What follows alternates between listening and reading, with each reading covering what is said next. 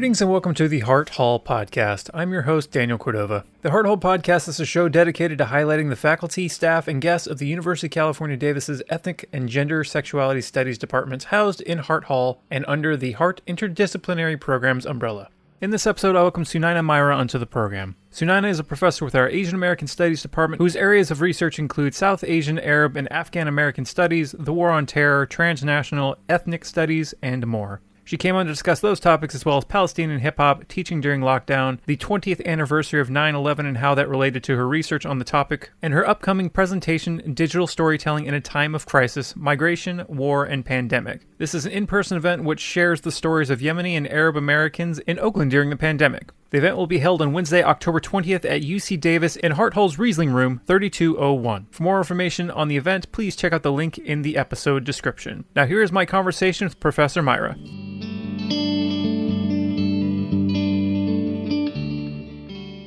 How have you been in this last year and a half, considering, work from home, the pandemic, and just the very odd time that we're all currently living in? The last year has definitely been an odd time, but I think it has also been a moment for me, like for many others, to pause and reflect on, the work that I've been doing, the life that I've been living, the kinds of education that we're engaging in. And so I guess that, the two things that really have stood out for me during this last year are, one, trying to learn how to teach virtually while also trying to manage my young daughter's Zoom schooling. She just started 5th grade and spent a year and a half trying to do elementary school, at her computer. And I think that through that experience, it's really, sort of just made me reflect so much on what it is to be a teacher. And then the second thing that I think has really been at the forefront of my mind is the ways in which this crisis illuminated the deeper inequities in our society, but also globally, that were so stark during the COVID-19 pandemic, because there are some communities that were already struggling with healthcare and employment and, lack of educational equity and confinement. And then there were other communities, I think, for whom this was very, very new and kind of, earth-shattering. And that kind of differential in inequity and an experience of crisis has really informed the research that I was doing during that time too. We will definitely come up to your research that you've been doing in that time, because I think it sounds really interesting. But I wanted to ask about how has essentially being twice the teacher been for you, because I'm assuming you're helping out with your daughter's fifth grade, because I have a niece who just started school as in kindergarten, and it was a time for her. So how has that been helping her out?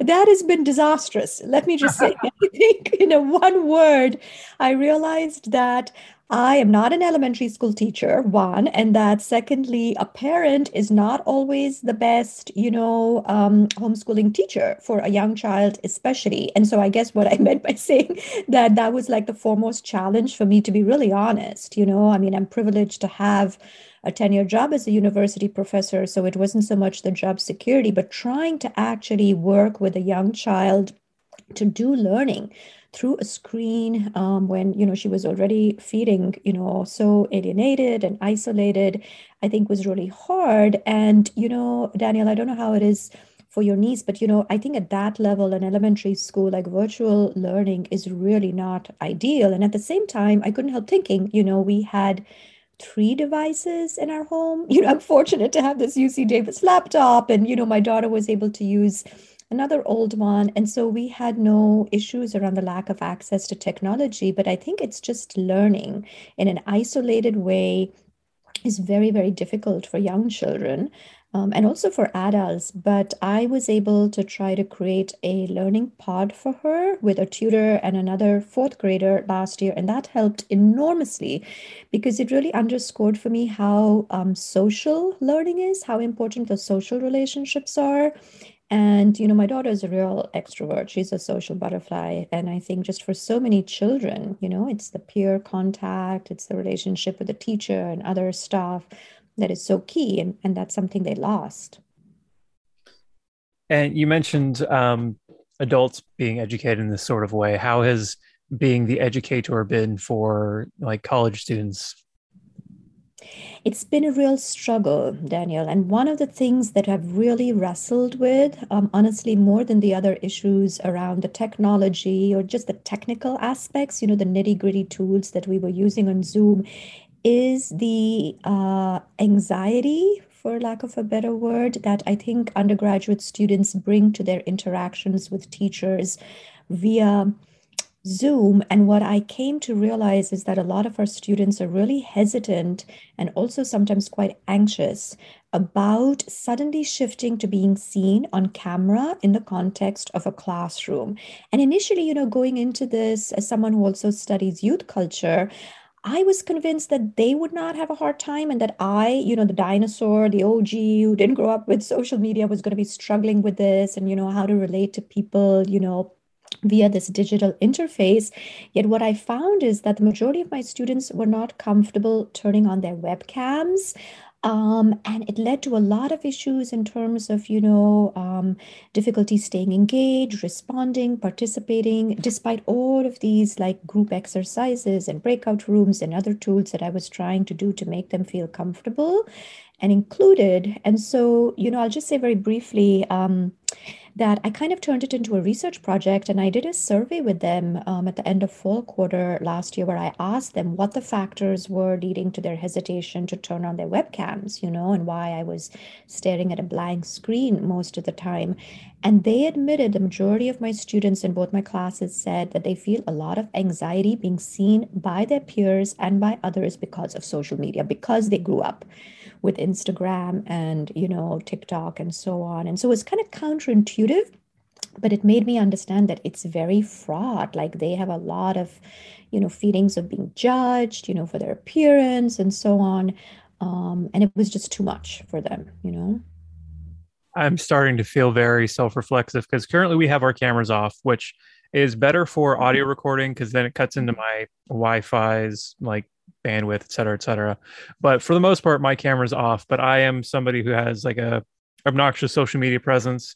I put my voice out there a lot. I'm a musician who gets on stage in front of people and dances around foolishly while playing bass. But I much prefer not to have my face on a camera. And that seems normal to me. As you're describing it, I was like, oh no, is my brain wired a certain way because of Facebook and MySpace, all the stuff I grew up with?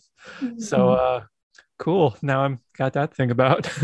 I mean, I do want to acknowledge the technical issues that you mentioned in the beginning. I mean, that was one of the factors that, they pointed to in terms of bandwidth and, feeling like they were in spaces sometimes or on their phone.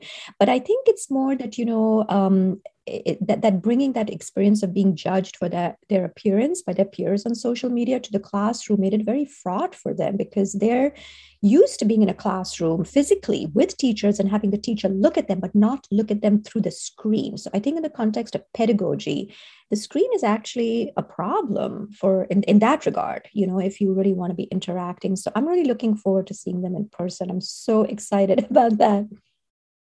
I kind of want to find out more about you, like, and how you got to where you are. Where did you grow up? So I grew up in India and I came to college in the US. I studied in the East Coast. I actually did a doctorate in education, and I was very interested in the experiences of youth from immigrant families, kind of like my own, because my parents also migrated from India while I was in college. And so I had this experience of being, somewhat of a second generation Indian American. And I also realized there was very little research, especially at that time in Asian American studies on second generation, South Asian youth in the US.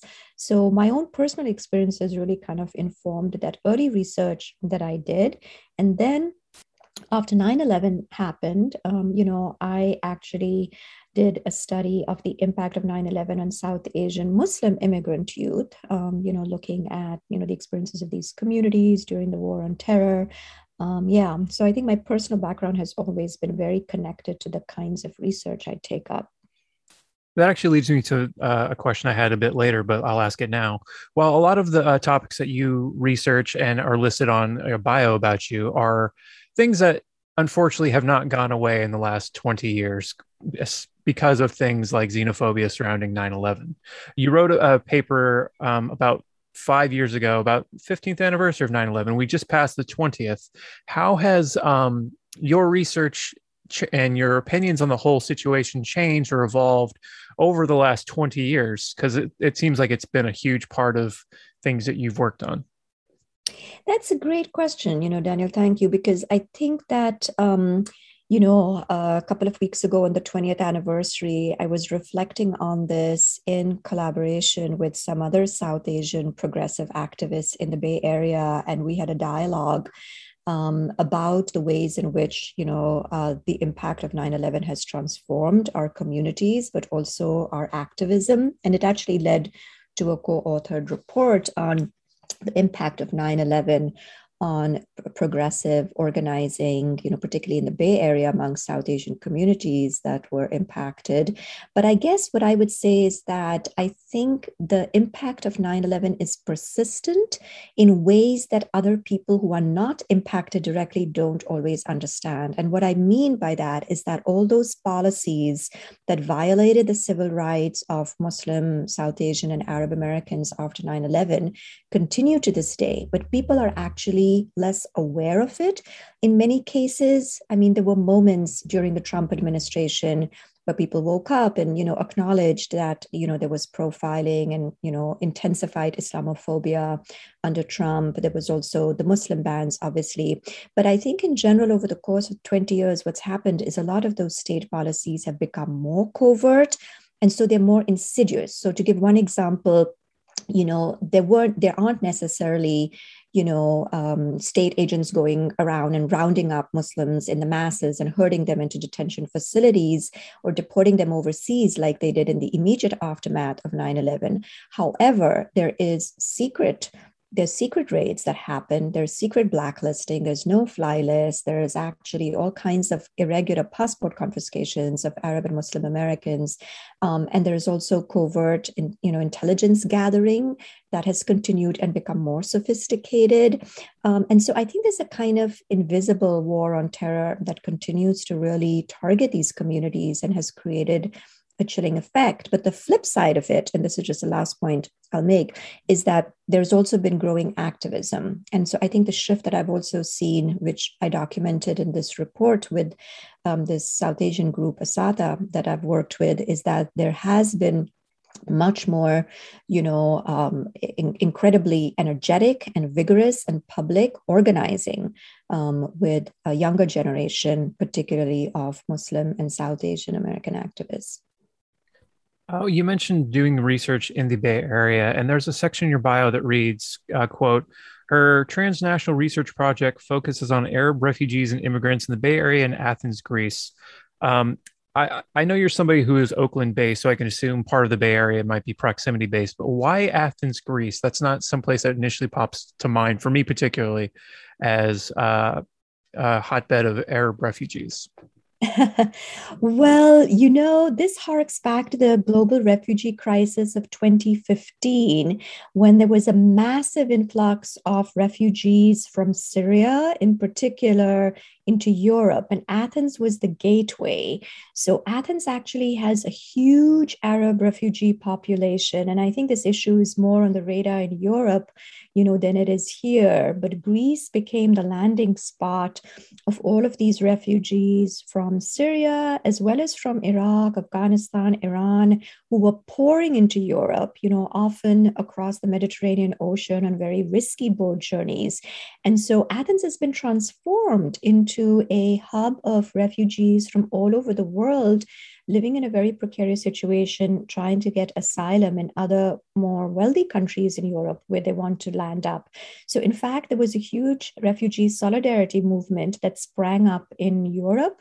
So this preceded the crisis under Trump a little bit. So I think they've been a little bit ahead of this there because the crisis has been so acute in Europe and because the US has refused to take any of these refugees, right? I mean, that is the painful irony of this.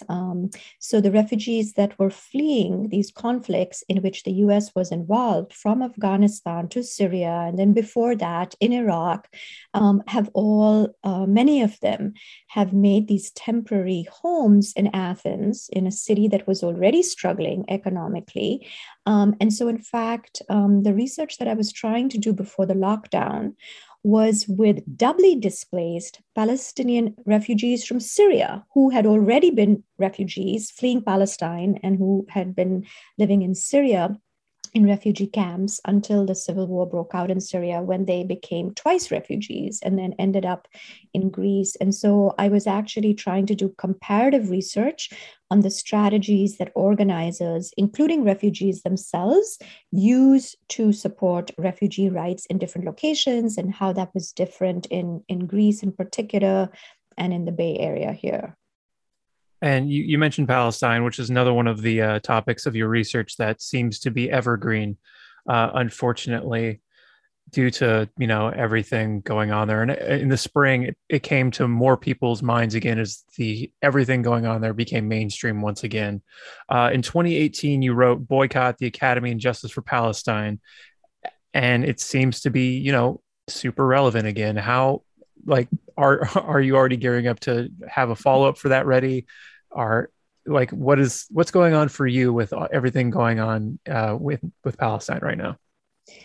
That's such an important question. And I really appreciate also how you framed it, pointing out that this is, a continuing issue. And I couldn't agree with you more, Daniel, that I think that the recent spate of violence that happened this spring in Palestine made the issue more mainstream. And I noticed that more people in the mainstream sphere who don't necessarily feel connected to this issue were actually very concerned and even outraged about this kind of ongoing abuse of human rights and the dispossession and the displacement of Palestinians from their homes by illegal settlers. And I think that crisis that erupted yet again has made the call for international solidarity even more urgent than ever. So the book that I wrote on the academic boycott movement was, in fact, an attempt to create a kind of collective, memory and activist history of the academic boycott movement as a social justice movement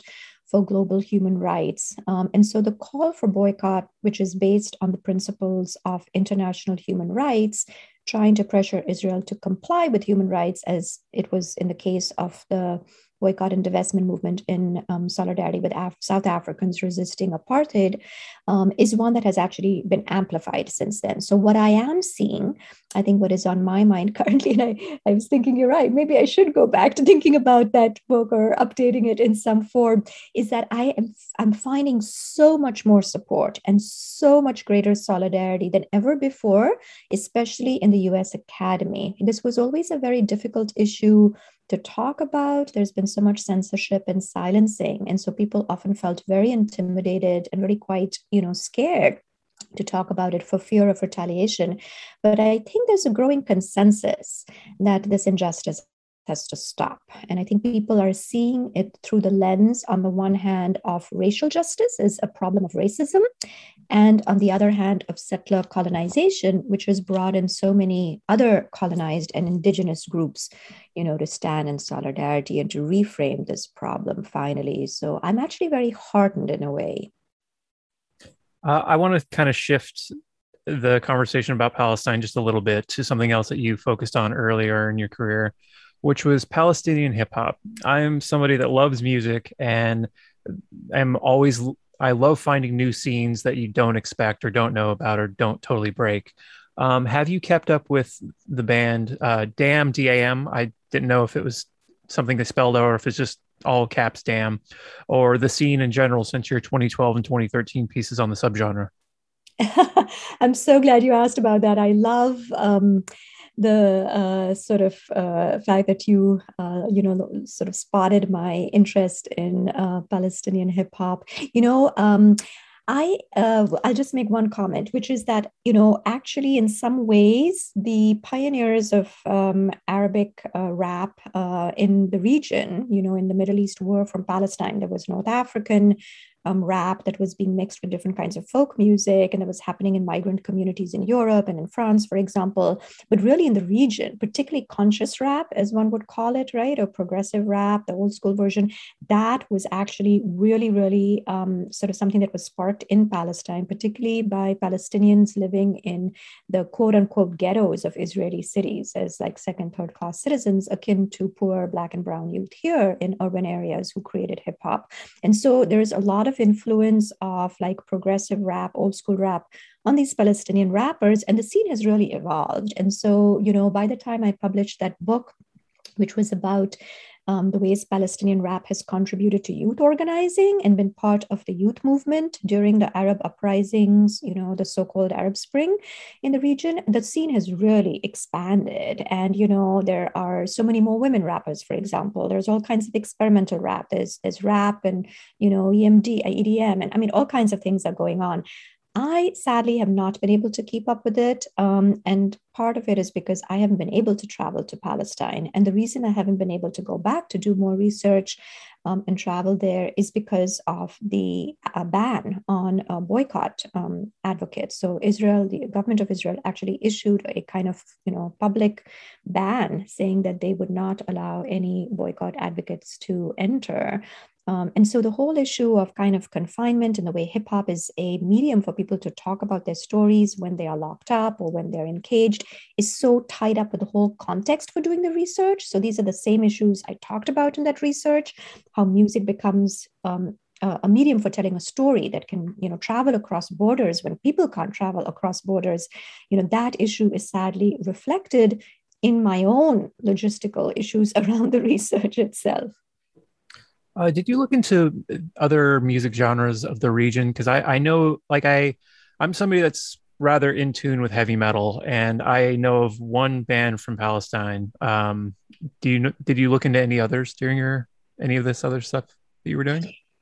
That's a good question. Yeah, I think I was hearing a little bit about heavy metal even back then, but you're probably more up to date than I am through your networks. At the time, I was specifically focused on hip hop because, I think there's so much to be said about every genre, right? That I didn't want to spread myself too thin. But also, secondly, there's a kind of substantive reason, which is that hip hop was kind of the progressive voice of Palestinian youth organizing of this generation. I mean, that's the genre they specifically chose. And so the book is actually a kind of like reflection or interrogation of why hip hop, like why would these Arab youth be choosing, hip hop, including not just the music, right, but also, the graffiti, emceeing, DJing, all the other elements that constitute, the genre of hip hop, like all of those were very much alive and being propagated in Palestine. And so I think there's a specific progressive people of color politics that Palestinian youth, as other youth in the region do, associated with hip hop. That said, they were mixing hip hop with Palestinian folk music. And so I did get interested towards the end of my research. Like after the book came out, I got interested in this other group called 47 Soul. And 47 Soul mixes rap with folk music, particularly dabke. So they're actually kind of using digital forms of dabke music and instruments that are used in dabke and mixing that with rap. And it's very political, and the members of the group come from different locations of the Palestinian diaspora. So it's a really, really beautiful, their work is really beautiful. What kind of instrumentation are you referring to? Because I'm not familiar with the genre itself, but I love hearing, because like I said, I'm mostly metal, indie rock, but I'm open to all kinds of new to me instruments. Yeah, so for example, in the work of 47 Soul, some of the music that they did early on, which was really quite remarkable, included the mijwez, which is a reed instrument. It's like a wind instrument, and that is used in dabke, and it has like a very beautiful quality. And they were actually mixing that with rap, but also with electronic music. And there's also a member of their group who does acoustic guitar. He was like a solo musician, but got involved. And they were also then incorporating the dance form. So in their concerts, it's very performative. They were actually doing dabke, and dabke is a folk dance. It's a line dance, very similar to other line dances around the Mediterranean, where people are holding their hands, locking arms, and stamping with their feet. It literally means to stomp, dabke. And so there's a lot of stomping, So it's really kind of remarkable the way they choreographed their music. And then there are people who are bringing in the oud, the lute, the Arabic lute, and also including that. I'm not an ethnomusicologist per se. I look at it more from the perspective of how music is a site of identity making and politics. But it is really incredible, the artistic experimentation that is going on. And then, of course, all the debates around it. I'd like to then shift to the most recent research that you've been doing over the last year and a half during the pandemic, because I know when it first started, what was your initial plan? And I know you had to pivot. So I know there was a title that I read, Sanctuary, Solidarity, and Missing Stories, Arab Immigrants and Refugees in the Trump Era. Was that the initial project, or is that still what it is called? Yeah, that is a vexed question. So that was the initial project because, when I submitted the proposal to do this research and to get funding from the Mellon ACLS Foundation for Public Scholarship to do that work, it was actually, after Trump's election, and there was a very vigorous sanctuary movement that was springing up everywhere, right? Including in Davis, on campus, in the Bay Area, around the country. But at the time, I was sort of concerned that the experiences of Arab refugees, which we were discussing earlier, were not being inserted into this debate as much as I thought they could be, in the experiences of Muslim refugees. Now, this, of course, amped up after the Muslim ban, and there was for a moment like some attention to the ways in which Muslim and Arab refugees and migrants are being impacted by the border crisis and family separation. But it didn't seem like it was being adequately addressed, including sometimes in activist movements that were, for very good reasons, focused on Latinx migrants and the US-Mexico border because of our proximity to that border. So, of course, it makes sense. But I thought there was a need for more research that would actually include these missing stories of Arab and Muslim refugees. Now, the sanctuary movement waned after a while and people, shifted to the next crisis, but those experiences have persisted. And so by the time I got around to doing my research, I actually realized that there's a huge Yemeni population, community migrated from Yemen in the Bay Area, who have been fleeing, persecution and war and the humanitarian crisis in Yemen, which is currently, the worst in the world, but who have not registered in this debate about refugees. And so I ended up doing research in 2019, 2020, and I'm continuing that today on the experiences of Yemeni Americans who are caught between the war in Yemen and the pandemic here in the US. And part of that research that you've since pivoted to is how they are still out there in essential worker positions. Could you elaborate more on that, please?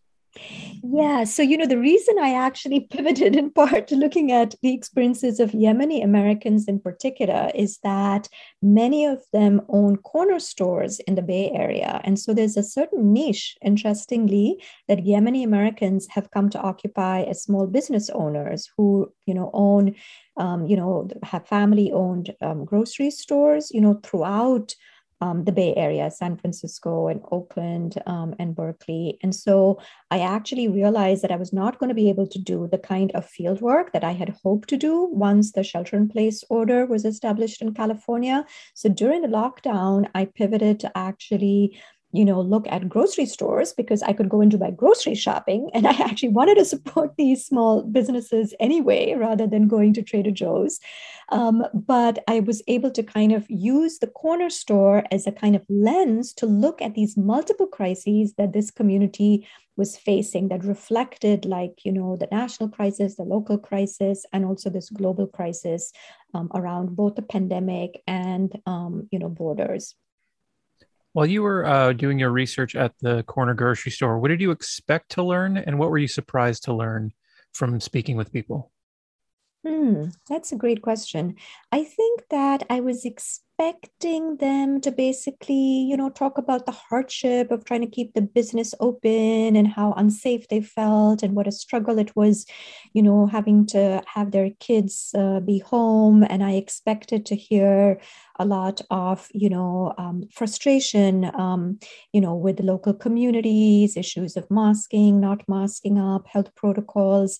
And instead, what I found was a lot of stories of resilience. And what I didn't expect to learn because I was ignorant myself is the ways in which Yemeni Americans have really been caught between US state policies, foreign policies, and these domestic policies. And what I mean by that is what I came to discover is that Yemeni Americans really have relied on cross-border networks and on transnational family arrangements with some family members living in Yemen, while in most cases the father is working over here and sending money back home, and then eventually bringing the kids over, much as many Latinx migrant families have done too, of course.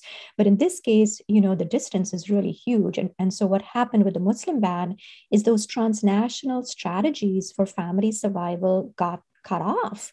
And so families were destroyed. And so you had mothers and kids stuck in Yemen, unable to be reunited with the dad who it was come back home because of all the kind of disruptions of remittances. There were cases of children stuck over here with the dad stuck there because the dad had gone back to take care of business or provide aid in the village and so on. And so this family separation crisis, I think, is one that is largely invisible. And at that time, people were, for a moment, again, focused on family separation at the southern border.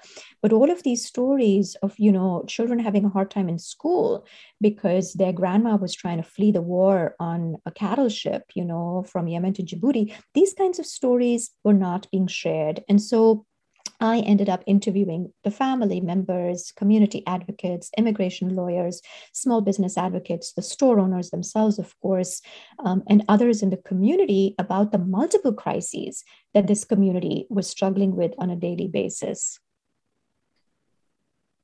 Wow. I was surprised to learn a lot just now. Why I'm sure that you can find Yemeni people all over, but why do you think there's such a large population in the Bay Area? Excellent question, because this allows me to tell the story a little bit, which is also a really fascinating one. So Yemenis actually came to California to work in the farms alongside the Mexican and Filipino workers at the time. And so many of them at the time were living in the East Coast or in Michigan and Detroit, working in the auto factories. But as agriculture expanded and there was a need for low-wage labor, Yemenis, who also come from an agricultural background, were being imported sometimes directly from Yemen on TWA flights. They were chartered flights bringing these Yemeni laborers to the big agribusiness, farmers in the Imperial Valley, Denano County, Central Valley. They were working alongside, other immigrant farm workers, and they were very active in the United Farm Workers. So what people often don't know is that, Yemenis were actually very active in organizing with Cesar Chavez during the grape boycott.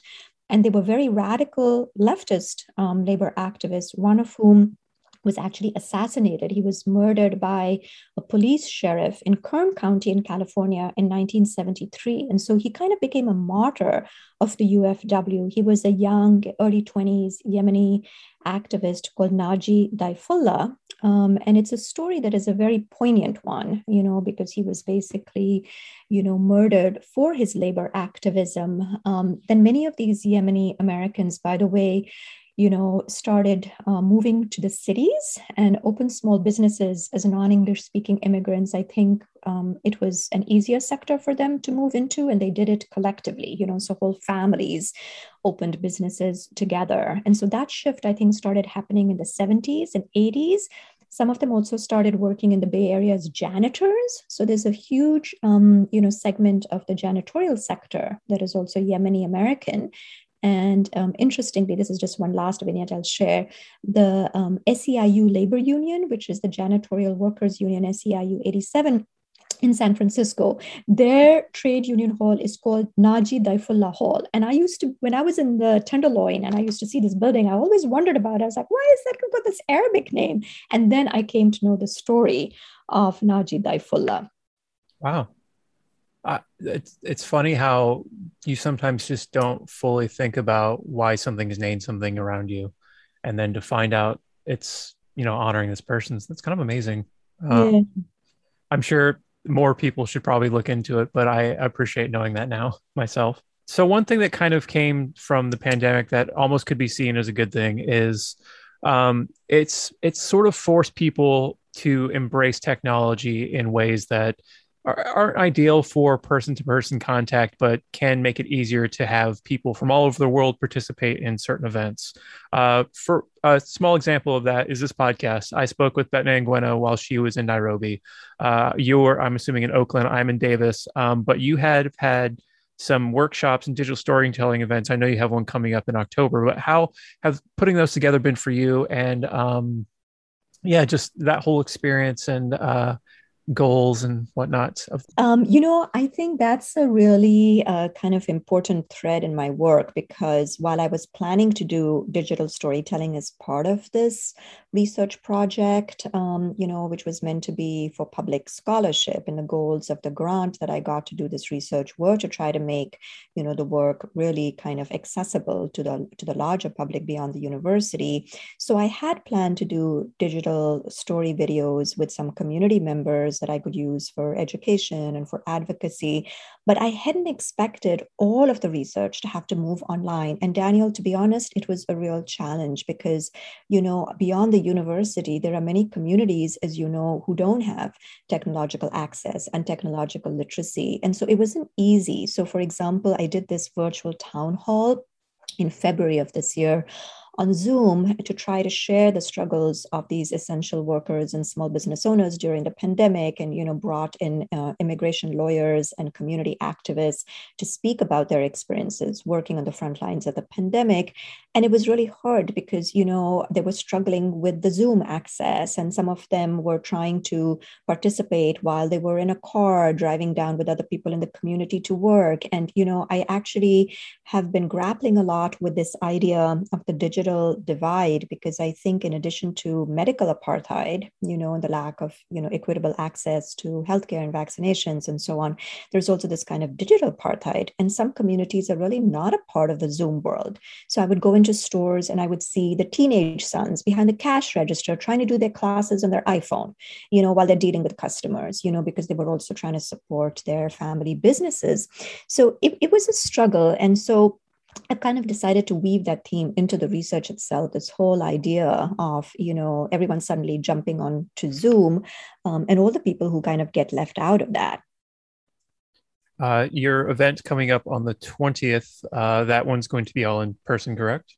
It is, yes. Okay. So I was determined, if at all possible, and if it was safe, which it seems to be, fingers crossed that we could do it in person. But I am going to be screening the digital videos that we did manage to produce, entirely virtually. We worked with a group of people over 3 weeks, community members, small restaurant owners, refugees. There was a community advocate, a community therapist who worked with us, via Zoom to produce these videos. And so people have really adapted and pivoted. And so I also want to underscore the flexibility of, communities that are not in the academy, and how they have also pivoted and been really adaptive and resilient and determined, to cope with this. But yes, the event on October 20th is going to actually officially release those videos. It's been deferred for a year, and I'm very excited about it. And I think this whole project and the various postponements and deferrals of my own work have made me think about this idea of time, right? I mean, this idea that we have this linear narrative and orderly expectations of when things proceed, and when that get disrupted, rather than thinking about that as a problem, it can be actually be, not to be cliched, but it was an opportunity for me to rethink, what I was doing, who I was engaging with, why I was engaging with them, and how I was doing it. And following the event, are these videos going to be available online anywhere for those that can't participate in person? Absolutely. So the goal of the digital storytelling project was to create videos that could be used widely for community advocacy, because, even in our conversation, all the issues that I've shared, are issues that, are clearly not known to the larger public because they haven't been documented and they haven't been studied and discussed. And so it's really my sort of little sort of attempt in collaboration with people in the community to insert these narratives. And I do think digital media give us an opportunity to do that. And that, people in these communities use digital media and use WhatsApp and, create Instagram videos. And so I'm kind of excited about that. I will also add that I'm going to do an event in Oakland that is going to be, closer to the communities that I've worked with. And that is going to include more of the community activists who, I've been collaborating with. Sounds very cool. Before we call it for this episode, is there anything else that you want to cover for this? I've appreciated having you on, but I'm happy to discuss anything else you've got that you're working on. Well, I guess the one last thing I will say is that as someone who is in ethnic studies, I just also want to underscore how ethnic studies has always been a field in which people have tried to respond to pressing crises in the moment. And I think that what I was able to do is, part of a long tradition of ethnic studies scholarship that has tried to work in collaboration with movements to lift up the stories that are unheard. And so I think that while my methods might have been a little bit new, I think that the approach that I've been using comes out of a tradition of ethnic studies that goes back to the founding of the programs in Hart Hall, to which I'm happy to return on Thursday, because I think that has been a site of struggle to bring out these marginalized and invisible stories, over the decades. Of course. Well, thank you for being on the Hart Hall podcast, and I'll be in Thursday, so stop by, say hi. Daniel, that'll be so wonderful.